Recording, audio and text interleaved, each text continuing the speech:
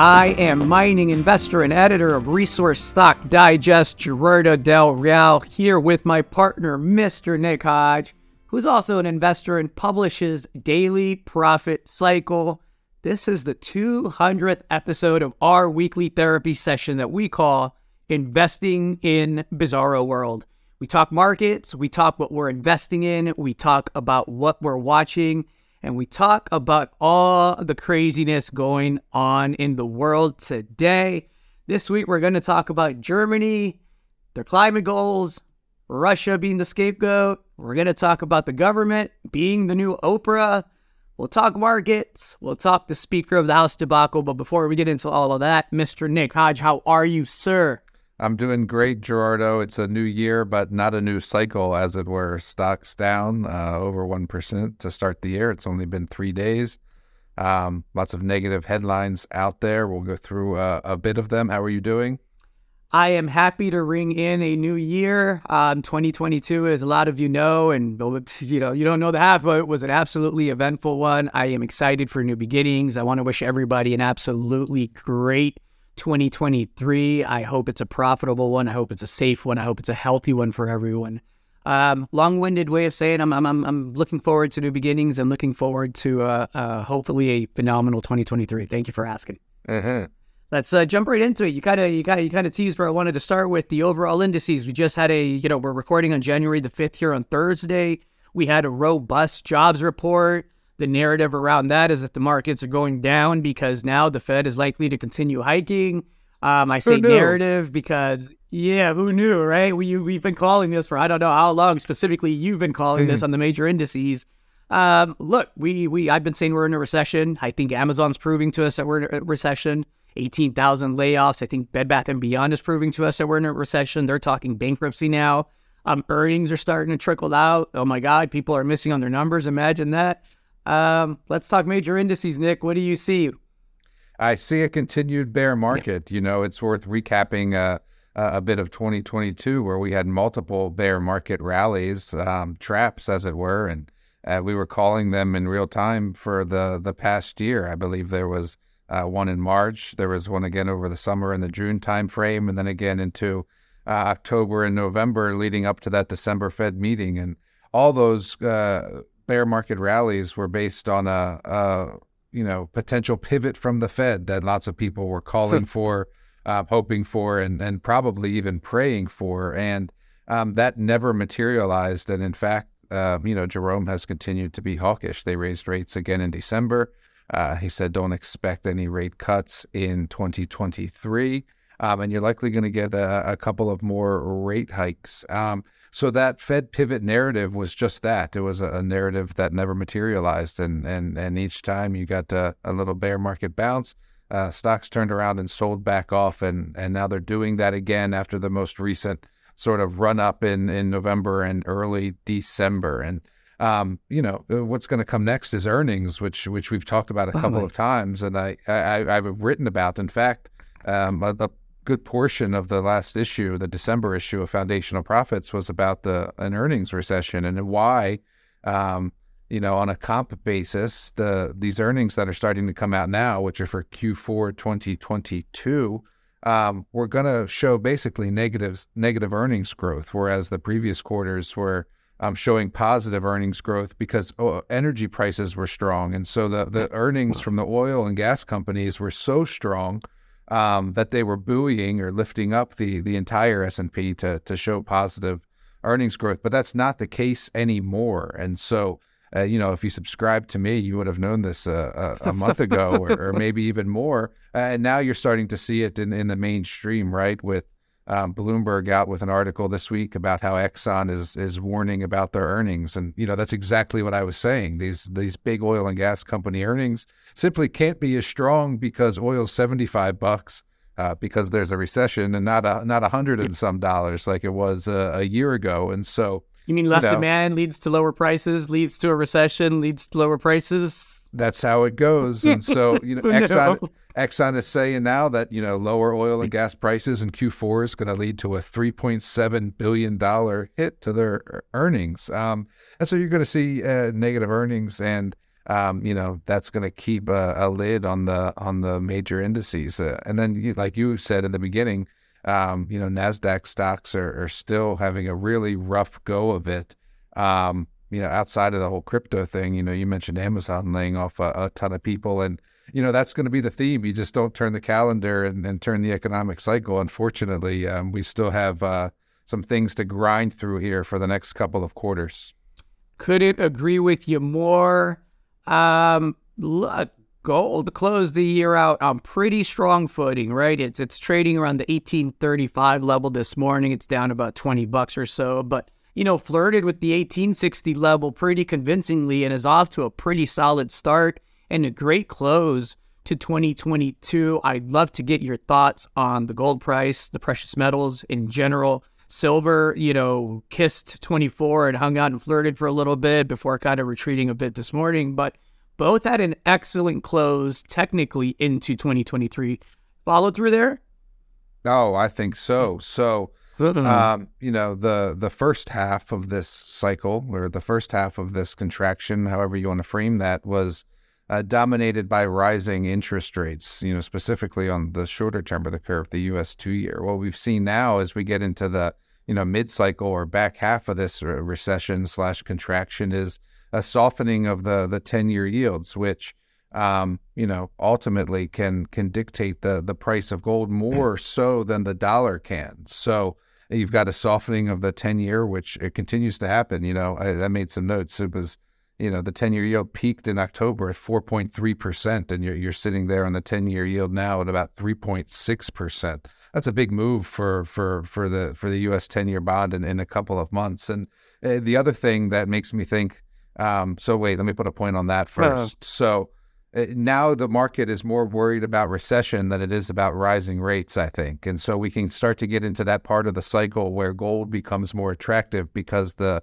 rates, especially on the longer end of the curve, aren't going up as fast. The other thing that's interesting is that the dollar remains in a bullish trend. So it got down to around 103 or so on the DXY, but didn't break trend, is still in an uptrend or an up cycle. And in fact, to start the year here in, January, 5th, January 2nd, 3rd, 4th, gold screamed to $1,860. It's added $250 in 2 months. Short order, absolutely. While the dollar remains bullish trend. So, if you look today, you'll see the DXY has spiked back up. Spiked might be a strong word, but ticked back up to 105, and gold remains strong. So, the last thing I'd add there is we saw significant central bank buying in the fourth quarter, and so there's a reason that they do that, and so I think gold is looking pretty strong and will continue to be so, and the miners as well.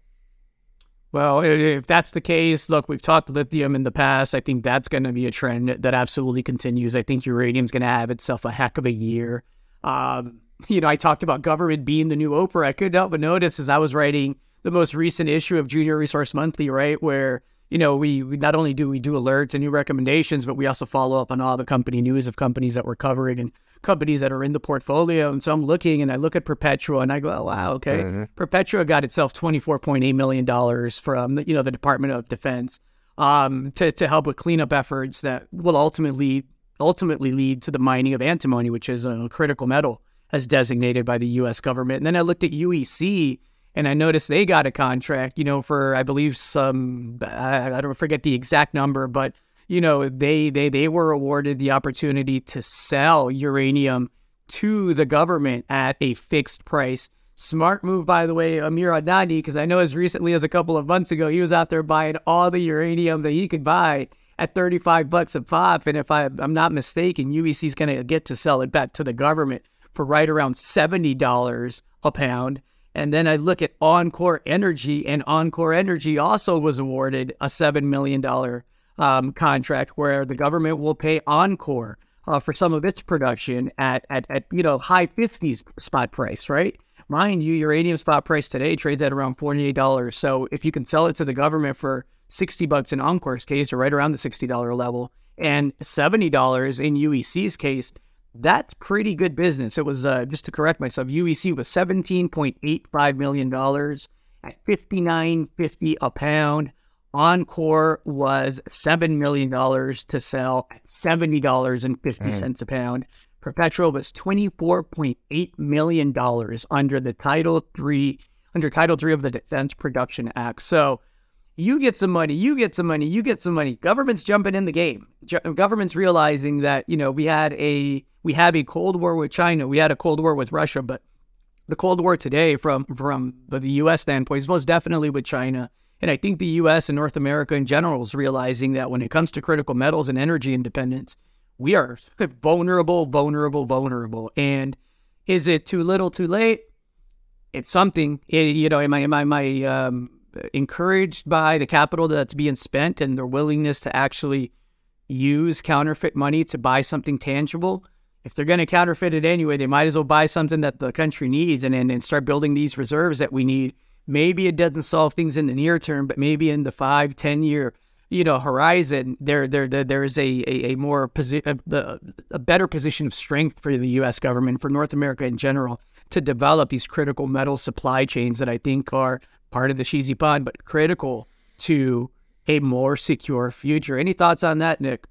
No, I think you summed it up really well. It was only a matter of time. It sort of had to happen. We've been talking about the revenge of the miners. We've been talking about being the lithium barons or the new green barons. When you looked at the charts about that showed how much, not just the mining, but the processing of these metals come from China, you knew something had to give, right? Because if we have all these ambitious plans for electrification and electric vehicles and reduced emissions, all the inputs for that have to come from somewhere. And, this is probably old hat to some of our listeners, but, it's not just the lithium and the uranium, but even nickel getting bullish this week. PGM, specifically platinum, looking good, and copper starting to strengthen up as well. All those things have to come from somewhere. And then if you looked at the scoreboard of production and processing, the United States was losing across the board. I mean, in lithium, there's only, one producing asset or one area of production in the U.S. in Nevada. Rare earths, there's MP Materials is like the only game in town, a little bit of refining from energy fuels and on down the line. I mean, the U.S. produces 0 uranium, and that's going to change here soon. But yeah, it's playing out exactly as I think we've said it would over the past couple of years. And while, you mentioned it might be too little, too late. Well, I think it's just the beginning. There's more to come from the government, and investors should take that signal as how this is going to play out. Don't forget, those are DOE awards you were just mentioning as it relates to uranium, but there's still a lot of things that are coming down the pipeline as it relates to bills that were passed last year, infrastructure bills, Inflation Reduction Act, all that sort of stuff. So, there's still tax credits that are going to come for nuclear energy, and all that still has to play out. Meanwhile, we're seeing across the pond, it's probably a good transition into Germany, which the news out this week is that, surprise, surprise, they're going to miss their climate goals for 2022. And that's sort of exactly what I'm saying here is, they got this energy pinch in Europe last year. The Nord Stream got blown up, cut off the Russian gas, the sanctions, all that sort of stuff. And you remember, despite they're having a heat wave now, but let's put that aside for a second. Europe was wondering, how are we going to stay warm this winter, right? Wood prices were through the roof. They were burning lignite. And what did Germany do? They opted to fire up the coal plants instead of the nuclear plants. And, I guess it might be a different debate why they did that, but it was clearly the wrong decision. I was saying it at the time, they should be firing up the nukes, not just having them on standby, which is what they chose to do. And lo and behold, what happened? They opted for coal, and they missed their emission reduction targets, their climate goals for 2022, and that's going to continue to be the case. You can't hit these goals, like I mentioned earlier, the EV goals, the electrification goals, the decarbonization goals. You simply can't meet those without extracting metals from the ground that you need for inputs for those batteries, and by getting back to embracing nuclear power. And those are trends that are going to continue to play out for this year and beyond. There's a great quote on the build out of North American battery capacity And I'm not sure who to attribute it to, but they said the plane took off, but the landing strip still needs to be built. And I think that's well said. The landing strip most definitely needs to be built. And so, no, well said, Nick. I think that's a good summary on that front. We got to talk U.S. politics a bit because, my God, just when you think you've seen it all, have you seen the debacle on the House of Speaker? No. As always, I'm behind on the politics, but I saw that they didn't get a speaker for the first time in however long, didn't 100 pass years, the first round or whatever. We're on the seventh vote. We are in the United States of America. The Republicans have the majority. This is for Speaker of the House. This is not for Speaker of the party, y'all. I want to emphasize that, right? This is the Speaker of the House. You win the majority, you get the right to vote for that. It's one of the perks, right? Along with that. Pelosi's position. Correct. Yeah. And so, along with that comes the ability, because this is America, to hand out cushy positions to your buddies in your party in exchange for a vote. Kevin McCarthy's so hated amongst his own party that he can't garner enough votes and get on his knees for long enough and plead and beg and hand out party favors. Can't get enough votes to push it through. They're on the 7th vote. This is the 3rd day of this. If that doesn't signal fourth turning to y'all out there and the implosion of the American political system, one vote at a time, 1 year at a time, one election at a time, I don't know what it's going to be. So for all my left-leaning friends that just swear by every liberal code that was ever taught to you, and all my Republican friends that swear by every Republican code that you're supposed to abide by, it's okay to have our own thoughts. It's okay to like some things from each party. It's okay to dislike some things from both parties. Man, I hope we get to a place where the institution is completely rebuilt, as I've said many, many times, because this one is on its last leg, Nick. So who are the other contenders? They're just making it up. They're just making it up as they go. So they go, okay, hey, we don't want Kevin, but we kind of like Mike. So then they vote on Mike. No, we don't like Mike enough. Mike isn't going to give us enough party favors. Okay, all right, well, we don't like Mike. How about Debbie? Do we like Debbie? Debbie was nice to me last week. She kind of winked at me. She's cute, too. Let's go talk with Debbie. Nah, Debbie ain't got enough pull. All right, well, let's go back to Kevin. Kevin, hey, I'll vote for you. Give me that cushy office, that salary, and that position. Kevin, okay, you can do it. And somebody else gets mad. Oh, fuck Kevin, now I'm taking my vote back. So at this point, it's open-ended bribery. They call it negotiations. It's just bribery at this point. On C-SPAN, you could turn on C-SPAN right now and just watch the bribery go on the floor. It's an absolute shame. It's a critique of our system. I love this country. I love the opportunity this country presents. I want it to be a better country. And re-envisioning the way the American political system is set up is a must if we're going to be a better America moving forward. This thing is a shit show. Yeah, which is, one of the reasons I've stopped rubbernecking and watching it so closely. But that's all very interesting and par for the course, unfortunately. An utter lack of leadership and a literal lack of leadership in this case. What else is on your mind, Nick? I know that, this week tends to be a week where a lot of people are off. By the time y'all get this, it'll be back to normal as usual. So your next episode, you can expect a whole heck of a lot more in-depth insight from Mr. Hodge and a little bit from myself. But anything else on your mind that you're wanting to talk about? I'll give a quick Patriot Better Metals update whenever you're ready for that, because I know a lot of you check out the podcast for my thoughts on that. Go ahead, and then I'll check back in. Yeah, listen, short version is still my largest personal holding. Still haven't sold one share for everybody that I've added here in the last couple of weeks. For everybody that thought that the amount of shares that came free trading, including my own, from the voluntary 1-year lockup, were all going to hit the market simultaneously, you were way wrong. But for the shorts that thought that, that high of that 1050 spike, got ahead of itself and it was going to pull back, and you actually had the nerve to short it, you made some money. So kudos to the shorts, because they've piled on pretty good here in the last couple of weeks.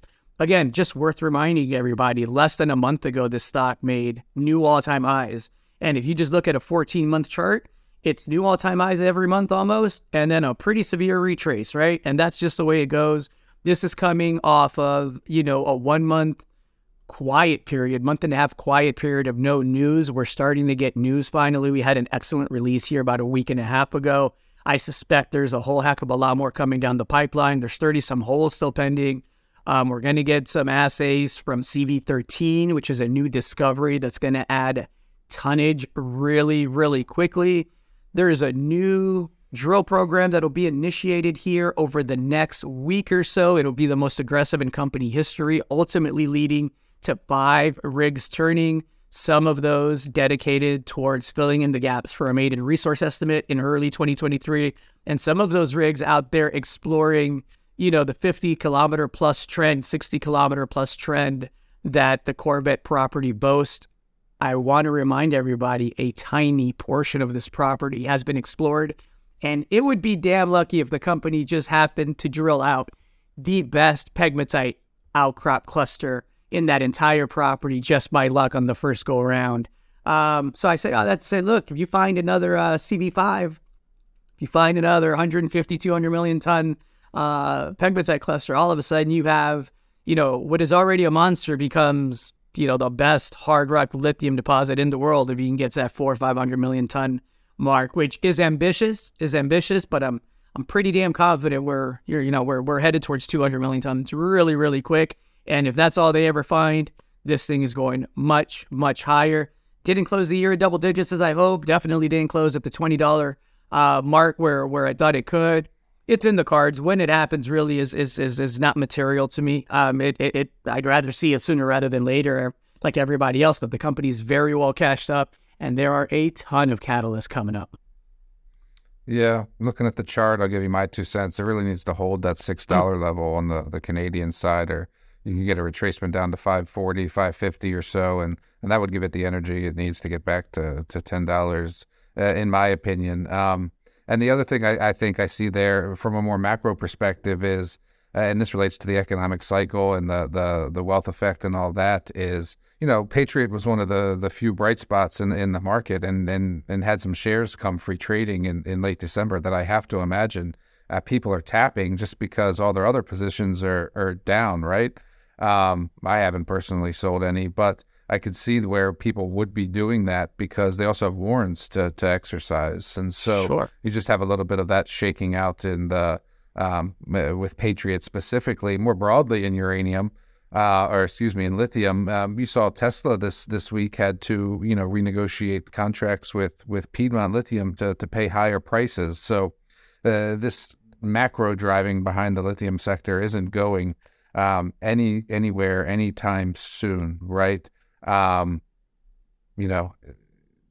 Musk wasn't out there contracting for other sources of lithium battery materials. I mean, he needs the lithium, right? And so, yeah, but that's I guess what I got to say about that. But further on Tesla, and I'm gonna make a transition here, is and as it relates to the broader markets, we haven't seen, full capitulation, right? I guess is one of the things I wanted to say in this bear market is, every time the S&P gets sold off, like I was mentioning earlier, we get the hope for the pivot and stocks go back up, and people are still willing to buy the dip, right? So I think Tesla's lost something like, oh gosh, I don't even know if I want to say off the top of my head, but has been down significantly and continues to basically crash. Let me pull up a chart real quick, and I can get some specific numbers for you, and then I'll give you an anecdote. So TSLA, this is a stock that was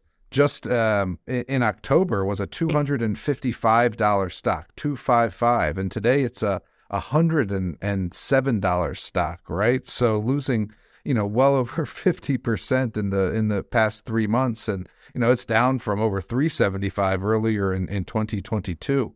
And I still see people content to, buy the dip. Just anecdotally, I met some buddies recently here that I hadn't seen in a long time, was going hunting, waterfowl hunting earlier this week. And, one of their first questions was, are you buying Tesla? Like after this crash, we recently bought some shares. And I was thinking to myself, man, this is, people are still willing to come in and buy the dip. And two, there's still significant headwinds for these these big tech companies that still have a lot of market cap that they could lose as the bear market continues to play out. So as far as the broader indices are concerned, you're not going to get a true bottom fundamentally until we work through this negative earnings growth that I was talking about. But two, until the dip buyers of the world, until the Reddit crowd is truly learned their lesson and isn't rushing in to buy every dip, right? You need people to be scared of rushing in to buy before you get a bottoming out process. That's just,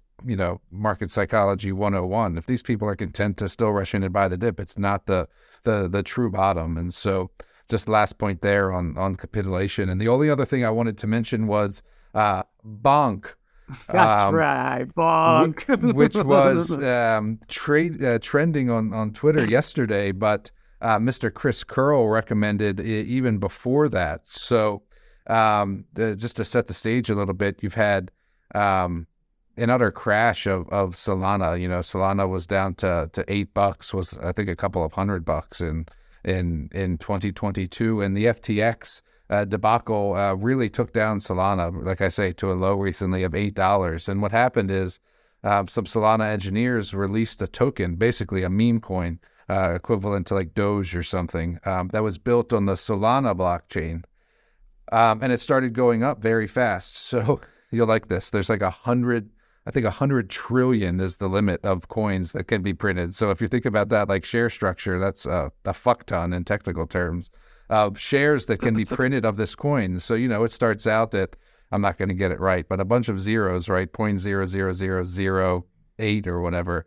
And Chris Curl puts out an alert to his readers that, hey, this meme coin was just born. I think it looks a lot like Doge, which is the coin that he made 91 times his money on. Let's transfer some of our Solana into Bonk. And he put that alert out on, it was the first of the year, I believe it was, or the second of the year, and nailed it. I mean, so the Bonk has been up 2,500% in the past week, and he caught it after like the first 300%. That's good work. So, right, he nailed it for his readers. I haven't looked at the account to see how much he's actually up, but he definitely, that's what he's here to do, right? Is get the insight for you on these new coins, altcoins, meme coins, etc., and figure out which ones are going to do good. So I guess just kudos to Mr. Chris Curl for getting ahead of that one. He sent out an alert to his readers before it was even trending on Twitter, and you know how fast Twitter is. And so that's Bonk. And then I guess just quickly, I was reading his issue yesterday, and he's writing about central bank digital currencies and this new ISO standard. If you remember last year, SWIFT, which is the international payment system, announced that they're switching to new standards of communication this year. So certain countries are going at different times. Europe's going to go in March, I think, and the U.S. later this year, in like the third quarter or something. But they're building these new standards on top of altcoins. There's a couple of them. And I'm not going to tell you because he was writing about them to premium members, but there's only a handful of coins that are certified to meet this new international standard that they're building the platforms on. And funny enough, or not funny, one of them is facing a major lawsuit by the SEC, and Chris's stance was that, and has been dropped by Coinbase, so you can't store this coin in a Coinbase decentralized wallet anymore. And Chris's theory was that they don't want the common person owning these coins that this new payment standard is going to be built on top of. But he's got other exchanges that he recommends that you can buy these coins on, and that's what his last issue was all about. So between Bonk and this new Swift banking payment system, Mr. Chris Curl has had a good couple of weeks in the crypto market, and I definitely learned some things by reading his last two updates. So some things for you to Google if you're interested in that space is the Bonk meme coin and the new ISO standard for Swift, international payment communication. And he's got a new report out talking about 3 altcoins that he would buy in this environment. So you should check that out as well. We should have Chris back on soon. I think, just to kind of segue a little bit, we talked earlier about the lithium trend and the uranium trend, and we talked about people, wanting to come in and buy the dip, despite the fact that we haven't had true capitulation yet. And look, it's okay to be wrong on a narrative as long as you're still making money while being wrong, right? I thought the Fed would have slowed down by now. I was wrong, but I had my best trading year from a net value and percentage perspective ever last year, largely due to Patriot. But that wasn't the only one. It was a great year on that front. And so, look, okay to get the narratives wrong, but you should be hedging appropriately. And there's some mega trends out there right now where you can make a lot of money, and even the crypto space, which is just viewed as bearish.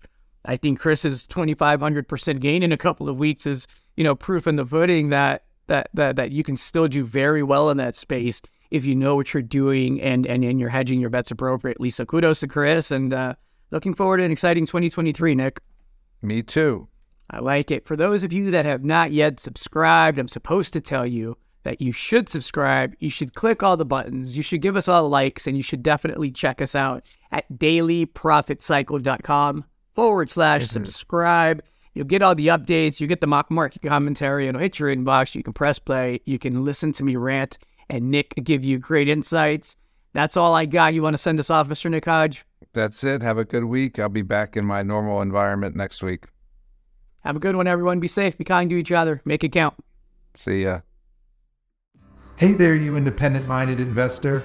If you like this video, make sure to tell us so by clicking the like button below. Subscribe to our channel so you never miss another one. And share it with everyone you know on social media. You can also click the link in the description below to check out more information-packed videos just like this one. Thanks for watching.